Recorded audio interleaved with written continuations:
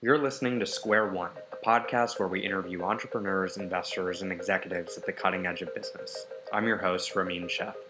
Our guest on today's episode is one of my personal favorite writers and thinkers in the tech ecosystem today, Morgan Housel.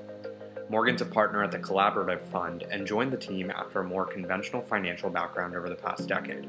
First as an investment banker, then a private equity investor, and ultimately a columnist for The Motley Fool and Wall Street Journal.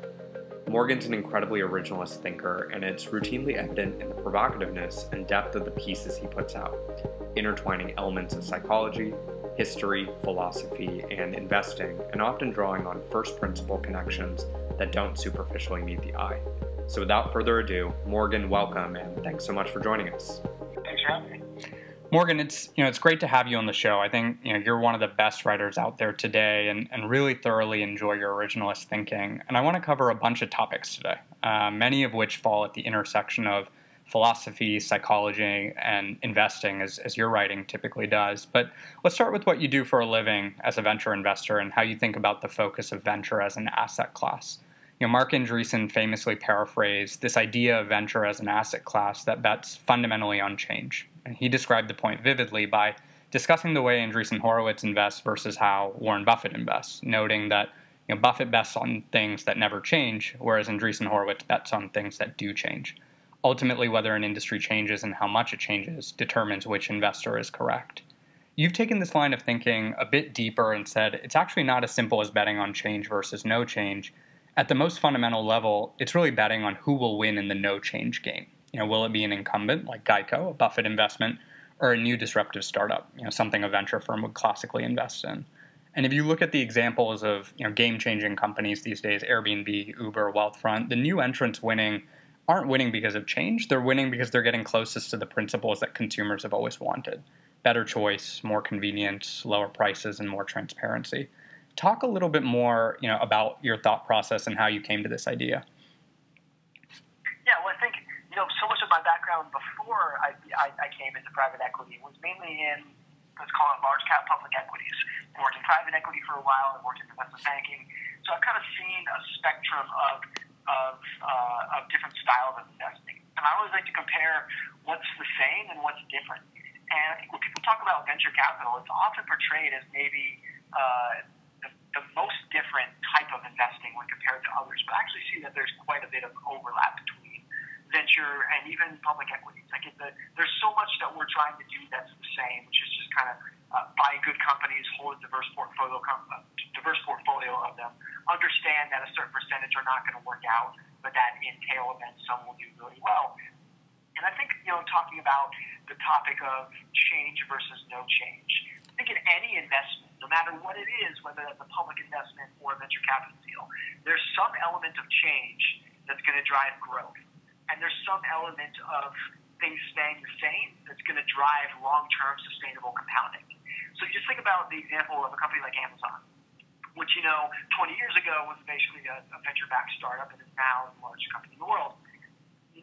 When Amazon launched in 1997, it had a tagline on its website that said, low prices, lots of selection, or something to that effect. That is the most timeless principle of what consumers want, that's been around for hundreds, not thousands of years. Low prices, good selection. That's so timeless. It's been around forever. And that will also be the case 20, 30, 50, 200 years from now. That will be something that consumers want. And that was from day one when Amazon was a startup, was the foundation of its value proposition. And now, of course, Amazon has innovated a lot. A lot of things were different in terms of how they were delivering to customers, how they set up their business. And of course, now as the years have gone on, going into AWS and Prime and whatnot, they've innovated on so much stuff, but their core offering is something that's always stayed the same.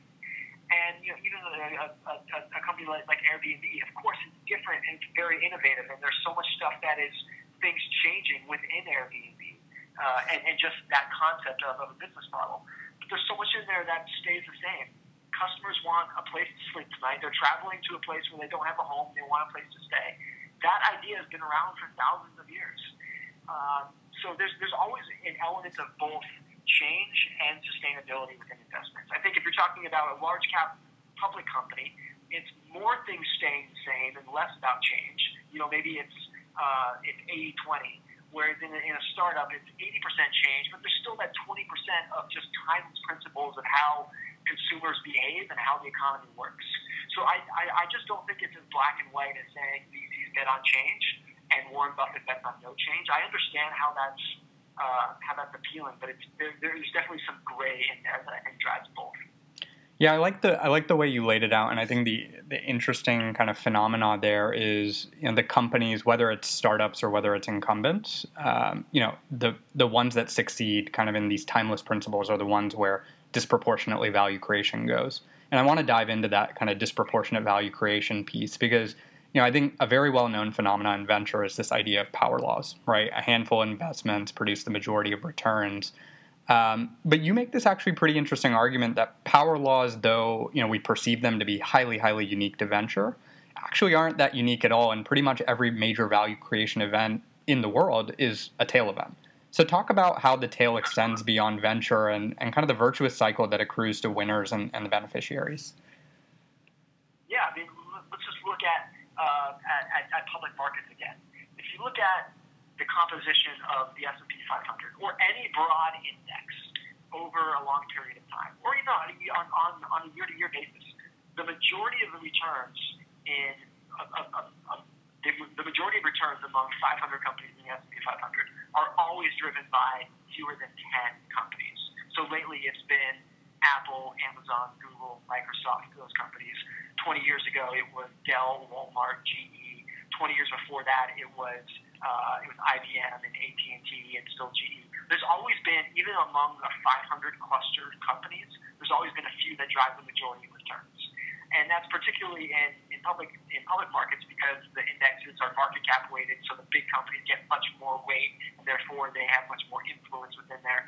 But it's still tail events. And even if you were to look at a 20 or 30-year period in public markets, you would see that about 40% of public companies during a 20 or 30-year period effectively go out of business. They lose most of their value and never recover. Just like you would expect in VC, where when VC might make 100 investments, knowing that half of them are not going to work at all. It's effectively the same thing in public markets. It happens a lot slower in public markets. You might see that distribution play out in VC in 2 or 3 years, where it might take 20 or 30 years in public markets. But it's still over long periods of time driven by tails. And then you think about, well, what companies are driving those returns? Let's look at a company like Apple or Amazon. Within Apple, what is driving almost all of Apple's value over the last 10 or 11 years is the iPhone. The iPhone itself within Apple is a tail event. Apple has created dozens of different products. One of them, the iPhone, just absolutely took off orders of magnitude more financially beneficial than others. And even if you can just keep drilling down within Apple, who is building these products? These are employees who were the 1 out of 100 pick to get to work at Apple. They went to schools that had a 1% acceptance rate or a 5% acceptance rate. So you just keep going down, and in every different layer you look at, it's all tail events. Or you can look at a company like Amazon, where so much of Amazon's value in the last 10 years has been driven by AWS and Prime. Those themselves within Amazon are tail products. And Amazon has tried the Fire Phone. They've tried all these different products, but 2 of them, Prime and AWS, just took off like wildfire. So there's tail events almost anywhere that we look. I think they're most associated with something like venture just because of the speed in which tail events happen. You can make 100 venture investments, and within 2 years, you have an Uber that is just hundreds of times more valuable than others. Whereas it just happens slower the larger companies get. But it's important to recognize that those happen everywhere. I think it's important to recognize because no matter what you're doing, how you're investing, whether it's on the venture side of the spectrum or the large cap public equity side of the spectrum, it's important to realize that by design and by efficiency, and what you should absolutely expect as a normal operation of business, is that a lot of things are not going to work. A lot of things are going to fail, and that's not necessarily a bad thing, because you know that there's going to be a smaller subset of things that work very well that more than offset those losses.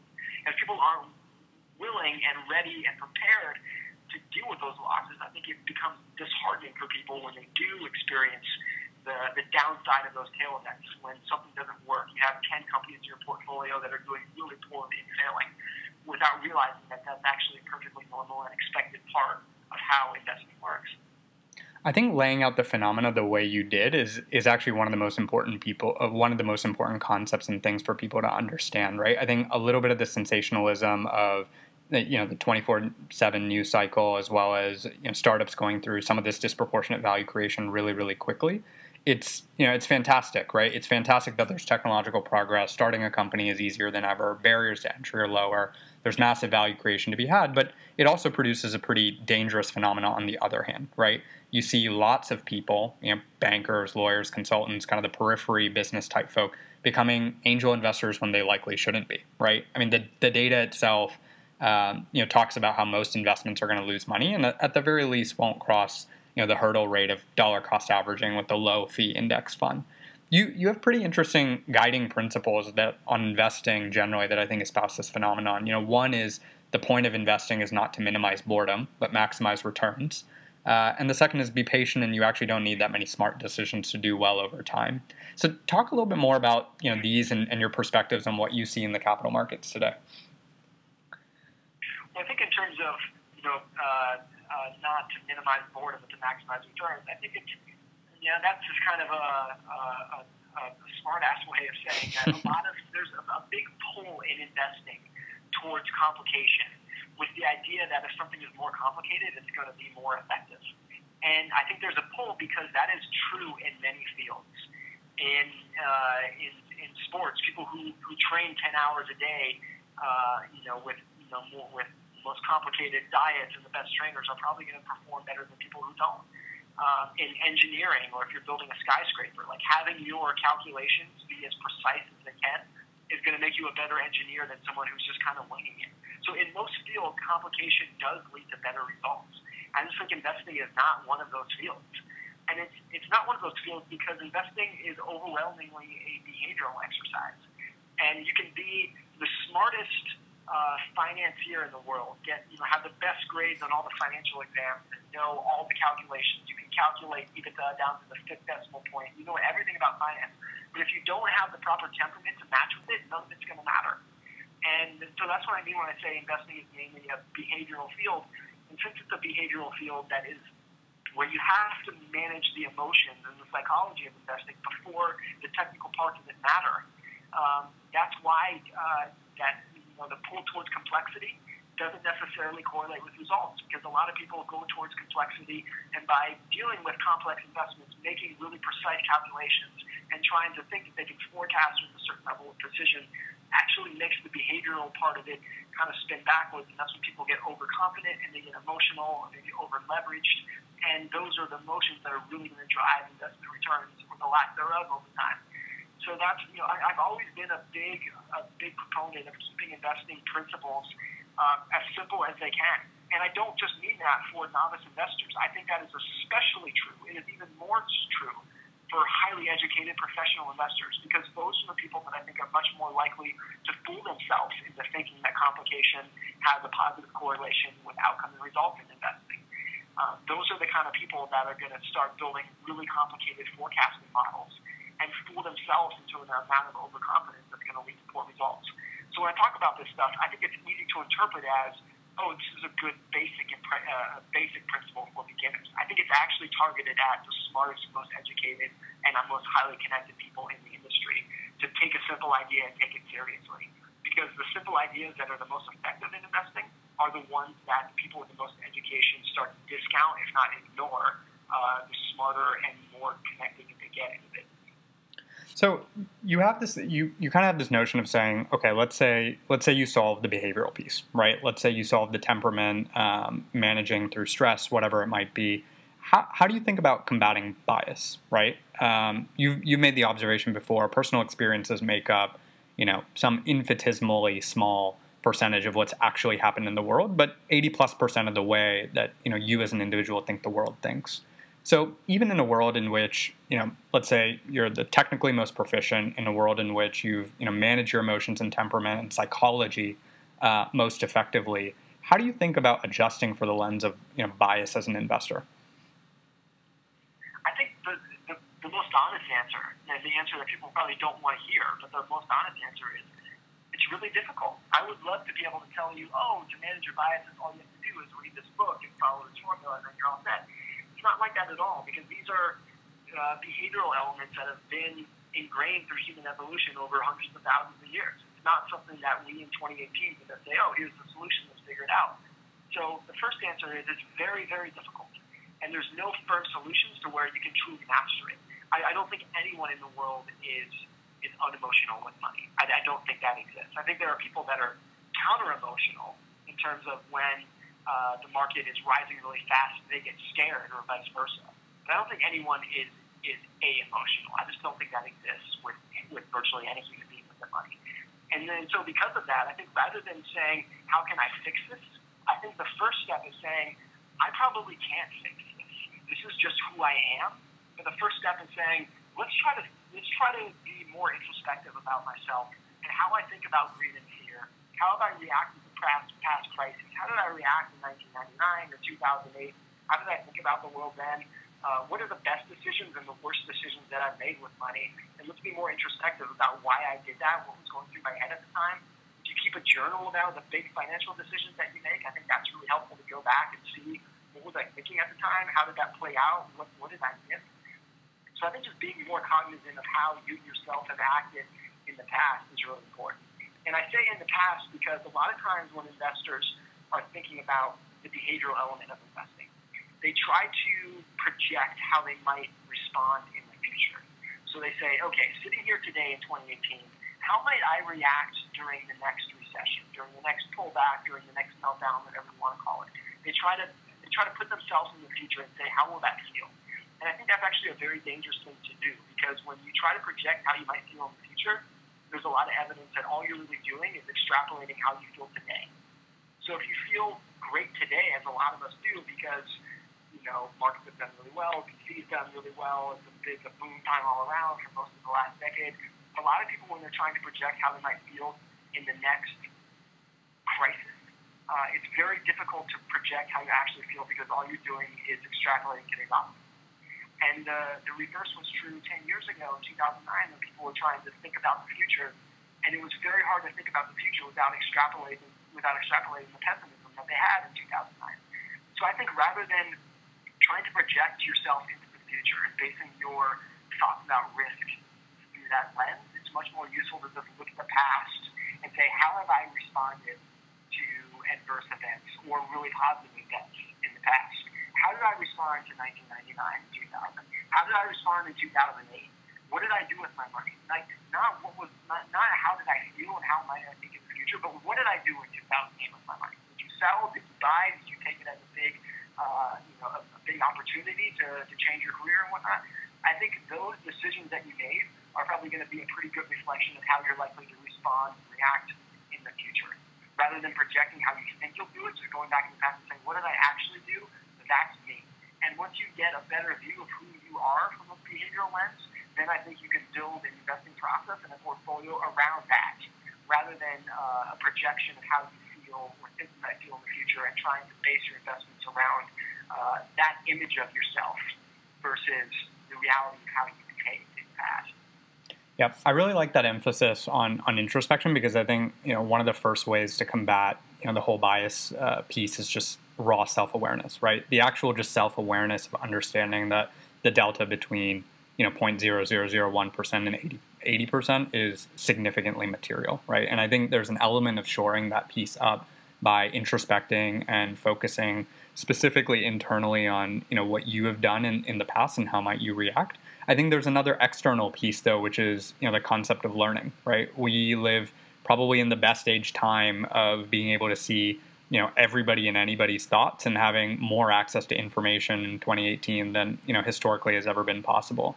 I think that can be a downside as well, right? There can be a content overload, and if you don't focus the right way, you can be continuously drowned in information. So I'm interested to talk a little bit about your philosophy on learning, and when I say learning, I mean both from a temporal perspective and multidisciplinary. So let's start with the temporal. With the onslaught of information I was just mentioning, perspectives available on the internet, it's easy to get drowned. I've recently found myself trying to significantly tighten up my reading patterns. In one sense, I try to focus on only things that I can read, in very short bites or long forms, which are books, right? And another way I've started to kind of cut that lens has been with your idea of expiring versus permanent knowledge. So talk a little bit about, the expiring permanent knowledge dichotomy. Yeah, I think it starts with the observation that you hinted at, which is there's too much information to read out there, and most of it is not worth reading. But even if you narrow it down to the good writing by smart people, there's still too much of it for any person to read and not just become completely overwhelmed by that fire hose. So you need some sort of filter. You have to have a smart filter on what am I going to read today, what am I going to pay attention to, because I can't pay attention to everything. So what can I pay attention to? And I think just a framework that I've thought about for my own reading and my own learning is before I start reading something, asking the question, will I still care about this in 1 year or 5 years or 10 years? And if the answer is no, then maybe I shouldn't read it. And maybe I should try to find something that is going to be relevant 1 year or 5 years in the future. A lot of this stems from, I used to be a columnist at the Wall Street Journal, and something that the editors really wanted was to tie whatever you were writing to the current week's news cycle. No matter what you were writing, if it didn't tie into what was happening in the last 7 days, like what the market did last Thursday, then they didn't consider the article that relevant. And I just vehemently disagreed with that. And I took the exact opposite view of saying, if this article is not relevant to me 1 year from now, then there's no use in me reading it, because I'm a long-term investor. I'm investing for the next 10, 20, 30 years. So why do I care about an article that is only relevant to this week's news cycle? It just made no sense to me. So that's a framework that I've tried to use when I'm reading everything. It's just kind of like a quick first pass filter of just reading the headline in the first paragraph and immediately asking, is this short-term? Is this expiring news? And that's not necessarily a negative thing. There's a lot of expiring news that I think is really relevant and is written by smart people.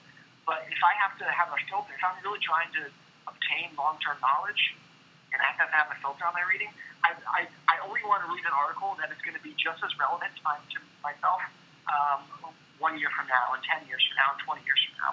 I try to do that with articles that I write as well. I always want, I don't know if I succeed at this all the time, but I always want an article that I write today to be just as relevant to a reader who came across it 5 years from now. And if there's not a kind of a timeless truth in the article, then I think there's no relevant truth in the article. That's the filter that I've tried to use both in my learning and in my writing that I do.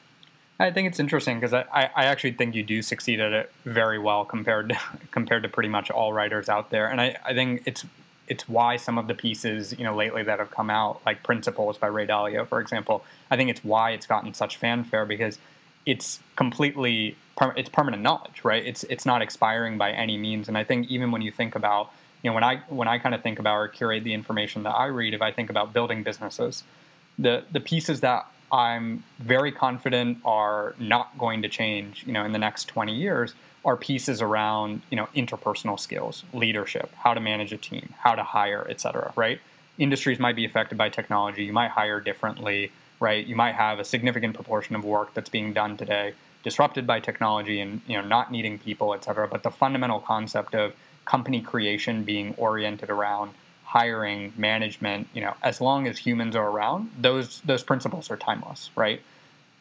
Understanding and knowing about. One other way to. Yeah, go ahead.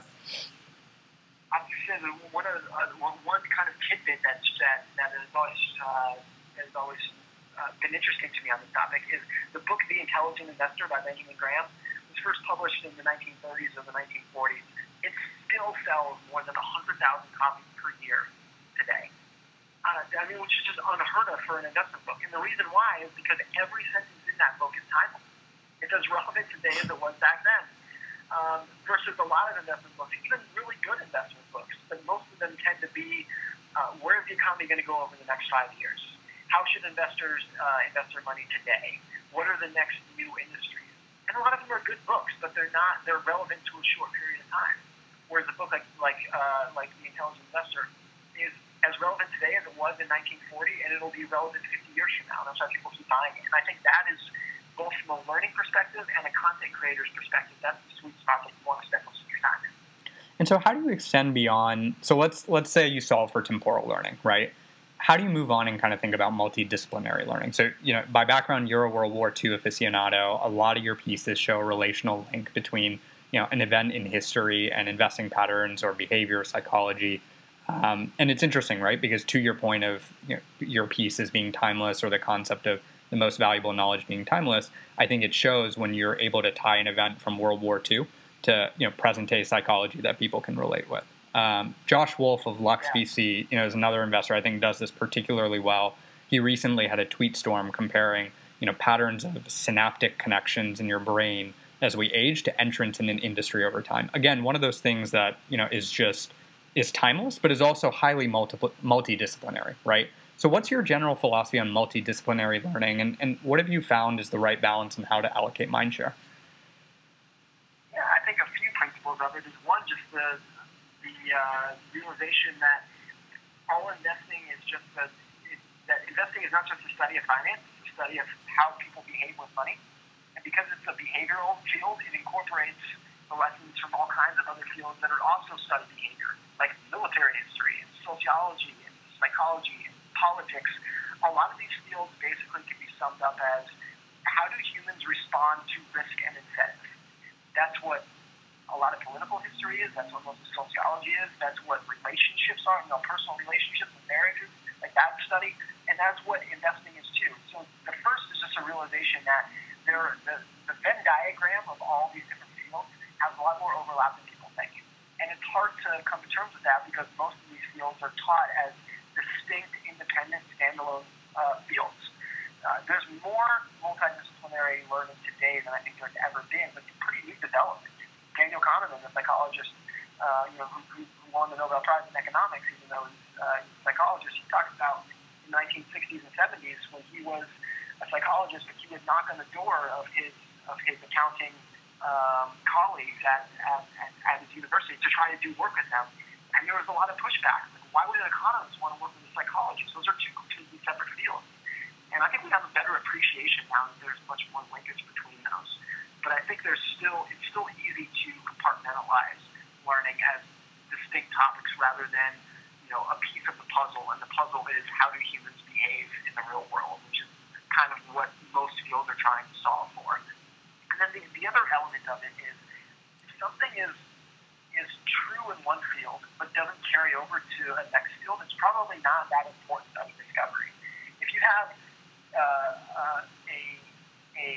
a discovery in psychology, but once you take that discovery about how humans behave in a certain situation, but it doesn't work if those people are from a different generation or from a different country, or if they're in slightly different circumstances, it's probably not that powerful of discovery. So what you're really looking for are mental models or just theories and ideas that work across multiple different industries and different eras, different cultures, society, different types of investing.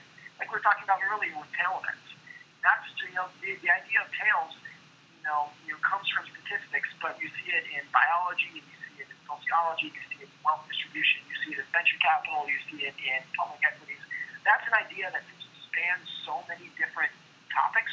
Is a really important idea, and the more topics an idea spans across, the more important that it is. So that if you start making these connections between, hey, there's this idea that I came across from military history, but I also see it in biology. Wow, that's interesting. And I've also seen it in physics, and I've also seen it in politics, and I've also seen it in investing. That's when you get something that is really powerful. Charlie Munger called that a Lollapalooza. Things start really connecting together. So that's kind of the other element of multidisciplinary learning. A great quote that I love from Patrick O'Shaughnessy, the investor, is he has a monthly book club that he shares kind of with some friends, book reviews and book recommendations. And he sent out an email a couple of years ago. The subject line of the email was the best investing books of 2016. That was the subject line. And the first paragraph in the email said, since it is better to read around your field rather than in your field, there are no investing books on this list. And I just love that concept of reading around your field rather than in your field. So I almost never read any investment books anymore. I just want to read books that give me a little bit more insight to how people behave to risk and incentive. And I think by doing that, I'll learn a lot about investing, but I'm not going out of my way to learn anything new about investing. It just kind of happens through a multidisciplinary approach. That's really interesting. I really like that approach in terms of not reading, specifically in your field and broadening out. I think one of the interesting things is, I like what we've talked about on the temporal piece as well as the multidisciplinary piece. I abide by them both completely. I think the interesting kind of next observation or next step is a lot of people can intellectually rationalize, right, and understand both of these concepts and probably even put them, into practice from the perspective of absorbing knowledge pretty well. I think where the drop-off happens, most often is the actual tie between, mentally and rationally understanding versus application. And you had a piece up, I think pretty recently, called "Useful Hacks," and I want to quote a part of it because I think it's really good. Kind of, there's some really good nuggets in there for the listeners, but I think it ties very deeply to this undercurrent of not matching, intellectual kind of honesty and appreciation with actual application. So you wrote, and I quote, "Everyone wants a shortcut. It's always been this way, but I suspect it's getting worse as technology inflates our benchmark on how fast results should happen. Hacks are appealing because they look like paths to prizes without the effort, which in the real world rarely exists. A few of the only useful hacks I know include diet hack, burn more calories than you consume; fitness hack, sweat and lift heavy stuff; writing hack, write every day for years; learning hack, read a book, when finished, read another; and investing hack, give compounding the decades it requires." A ton to uncover there, but let's focus on two themes. One is the piece that I alluded to and prior to the quote, which is, even though it isn't psychologically difficult, to understand, why is it so challenging, to execute against? And then the second idea is, we can talk about it from an investment perspective. I think it's more interesting from a non-investment perspective is the idea of compounding, right? It's explicit in your investing hack. You could probably, if you and I did a web scrape of every publication out there, I bet every single day some publication is writing an article about how compounding is, the newest phenomenon. It's so important and everybody should know about it, right? It's explicit in the world of investing. But I think it's highly implicit in all these other hacks, right? Too often do I think we think about compounding in the investment sense, but really I think all outsized returns, whether it's fitness, diet, writing, learning, relationships, whatever it might be, are actually a result of compounding. So I know a lot to unpack there, but talk a little bit about that idea of matching, intellectual conviction and knowledge with actual application, as well as the idea of compounding. Yeah. Well, I think the first rule of economics 101, is the idea of price. That if you want something, you have to pay a price for it. If you want something that's great, you have to pay a higher price for it. Something that's really great is going to be really expensive. That's the whole foundation of economics, right? And I think when people are looking for learning, when they're trying to move from learning to application, I think they, without thinking about it, they drop the idea of price. And what people are looking for is not a price that they can pay, but people are always looking for, how can I sneak through the back door without having to pay the price? How can I, where is the 100% off coupon? How can I climb over the fence to the theme park without paying the admission ticket? No one wants to pay the price. They want the reward without the price. They're always looking for those hacks. But I think the first rule of economics is that, no, you have to pay the price. If you try to sneak through the back door, you're probably going to get caught and kicked out. And then so you look at something like compounding. Almost everyone who invests understands mathematically how compounding works. It's not a difficult concept. But it's hard, it's elusive in practice because no one wants to pay the price. And the price is leave something alone for 30 years. No one wants to do that. People want to say, how can I get rich over the next 6 months? Or the next 5 years, let's say. Or you think about something like, diet and exercise. It's hard. It's hard to go to bed hungry when you want a bowl of ice cream. That's painful. No one wants to, that's a price you have to give. And if you don't have the grit to give it, you're probably not going to get the reward. And so, there's a quote I like from Scott Adams, who was the Dilbert creator, who he said a really useful piece of life advice for a lot of topics is, whatever you're trying to do, figure out what the price is and then pay that price. And that's really important. I think in investing, for public investing, is dealing with volatility. Market's going to fall 30% here and there. It's going to fall 50% a couple times in your lifetime. That's the price. Putting up with that is the price that you have to pay in order to obtain the long-term results the market is giving you. Dealing with uncertainty, dealing with setback and adversity, these are all prices that the market is trying to charge you. they're giving you something in return if you are willing to pay those prices. If you're willing to put in, to pay that price, the amusement park in which you're paying for admission is actually a really fun amusement park. You just have to be willing to pay that price. But so I think that's why I kind of got frustrated with the idea of hacks, that everyone is always looking for hacks to get the reward without having to pay the price. And I started that article talking about social media. And there's a lot of social media consultants out there who will come into your organization and say, here's how you can do social media better, here's how you use hashtags, here's the right time of day to post, whatnot. And I just think all of it is nonsense. I think the only thing that works in social media is write good content. Write stuff that people want to read. That's all that matters.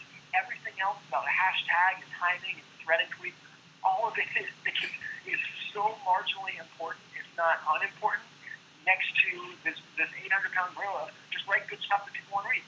But no one wants to hear that, because writing good stuff, writing witty content, writing interesting content is hard. Yeah. It's really difficult. It takes a lot of creativity. But so no one wants to pay that price. What they want is the hack of, all I have to do is add a hashtag at the end of my tweet, and then next step I'm going to be, I'm going to have 1 million followers. That's what people want to hear. So I think if you just grab reality with both hands and understand, just always remember the concept of price, and not a dollar sign price, but just the emotional toll that a lot of things take in life. Like, how much do you have to put in to get the reward? And if you're always thinking about that, I think you'll be a lot more careful, I think, with your goals and how you allocate your day, how you allocate your resources. But you also become a lot more tolerant to setback and pain, because you view it as not as this is something bad that's happening to me. You view it as, this is just the invoice that I'm getting from the topic that I'm trying to pursue right now. But this is a natural, normal invoice that is worth the cost. So it both makes you more careful and more tolerant of kind of step back in adversity.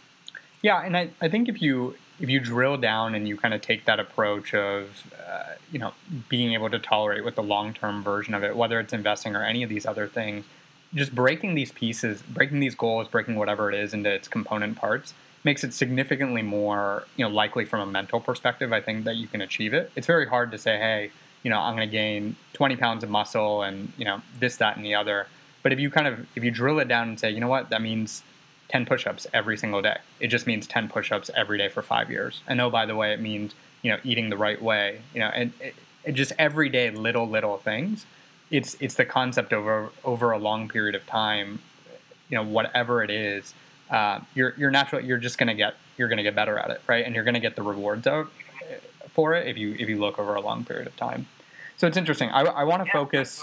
I want to dive a little bit separately and just focus on two pieces of psychology before we end. The first is this idea of the immeasurably important and our tendency to systematically undervalue what we cannot measure. YC is this famous formula for startup success, which is you have to multiply product times team times idea times execution, all 4 variables you can absolutely control, and multiply it by a luck coefficient of 0 to 10,000 to know if you're failing next year or you're going to be the next Airbnb.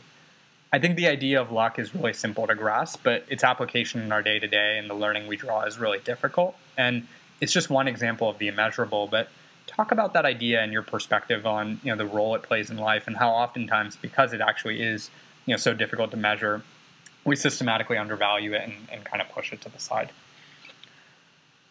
Well, I think one thing I've always thought about luck is just the opposite side of the coin of risk.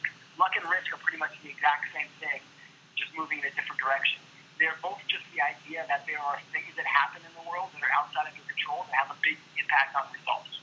So most people, I think, are very familiar and willing to talk about and accept risk, because when something bad happens to them, when they have an investment that loses or a company that goes out of business, they say, well, we got hit by all these risks, and we got, you have to look at the odds, there's a 20% chance that this wouldn't work, and unfortunately we fell into that bucket. Most people understand the probabilities of risk.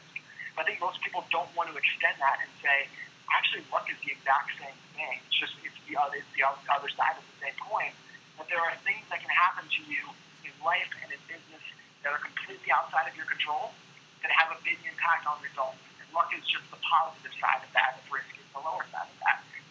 And I think luck is dangerous because while we're very aware of risk, with both foresight and hindsight, luck is very natural to want to pretend that it doesn't exist. Because when something bad happens to you, you want to chalk it up to risk to justify it to yourself.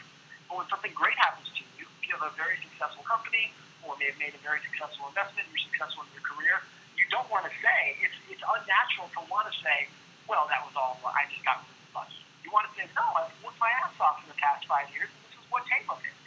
And since we, I think, underestimate luck just because it's much more uncomfortable to think about and admit to yourself risk, it becomes something that we systematically underestimate. And I think that's why a lot of, maybe this is slightly going in a different direction, but I've always been fascinated by the number of very successful people that ended up going broke. And, people, whether that was, an entrepreneur or an investor who had, at one point in their lives, more money than they ever know what to do with, and ended up losing most, if not all of it. And I think it's because a lot of the same traits that you need for success are also the same traits that will set you up for failure. So being willing to swing for the fences, being able to take risks that others aren't, being able to push the envelope, being able to, the willingness to try new things, those are all traits that you need for success. Those are also traits that push you closer to failure. And when you think of it that way, you start realizing that luck and risk are really the same. They're on the same spectrum, just on the opposite sides of each other, but they're closely related cousins. And I think for a lot of people, the more lucky they get, the more systematically they underestimate the role of luck, and that's going to push them closer towards risk. Because that's when, if you think that the success that you had is truly a product of just what you put into it and underestimated the role of luck, you're much more likely to double down on what you've done in the past using leverage, whether that's financial leverage or just pushing harder on techniques and ideas that you've done in the past. And if you don't appreciate the role of luck in life, you probably just keep pushing on what's worked in the past until you realize that luck played a big role in the past. And when you hit an area where it's not luck but risk that you left into, it's going to backfire spectacularly on you. So I've just become, I think, more humble for both successes and failures. And I've become much more unwilling to criticize losers and praise winners. I still do that to some degree, but I tend to look at both as, look, both were probably pushing the envelope, and you ended up on a different side of the spectrum. And that's not to say that, was Bill Gates lucky? Yes, but he's also incredibly talented as well. There's no denying any of that. But if you just put it on skill alone, I think you're really underestimating a lot of how the world works, which can make it more difficult for you to understand what might happen next. Yeah, I think the mathematical formula to put it to the Bill Gates example is one that's often been talked about. Zuckerberg, Facebook, and the rest of the social media companies that were in the thick of it when Facebook was starting out and really broke away, which is, Zuckerberg's a phenomenal executive. Facebook's an unbelievable company, right? One of, if not the rocket ships of the last 20 years, including Google. But this idea or this notion that Zuckerberg as an executive, when you think about just the value creation of Facebook compared to all those companies that either went out of business or were very, very small and ended up getting acquired, the idea that his competence level, intelligence level, his capabilities, capacities, etc., or even actually don't worry about him, but one of the key people on his team, right, one of the key engineering people compared to a key engineering person on one of the other teams was a difference of 10 million x in capability or capacity is probably not right? So it's a very interesting phenomenon, and I want to end with a final question on and actually two different sets of emotions, right? Greed and fear.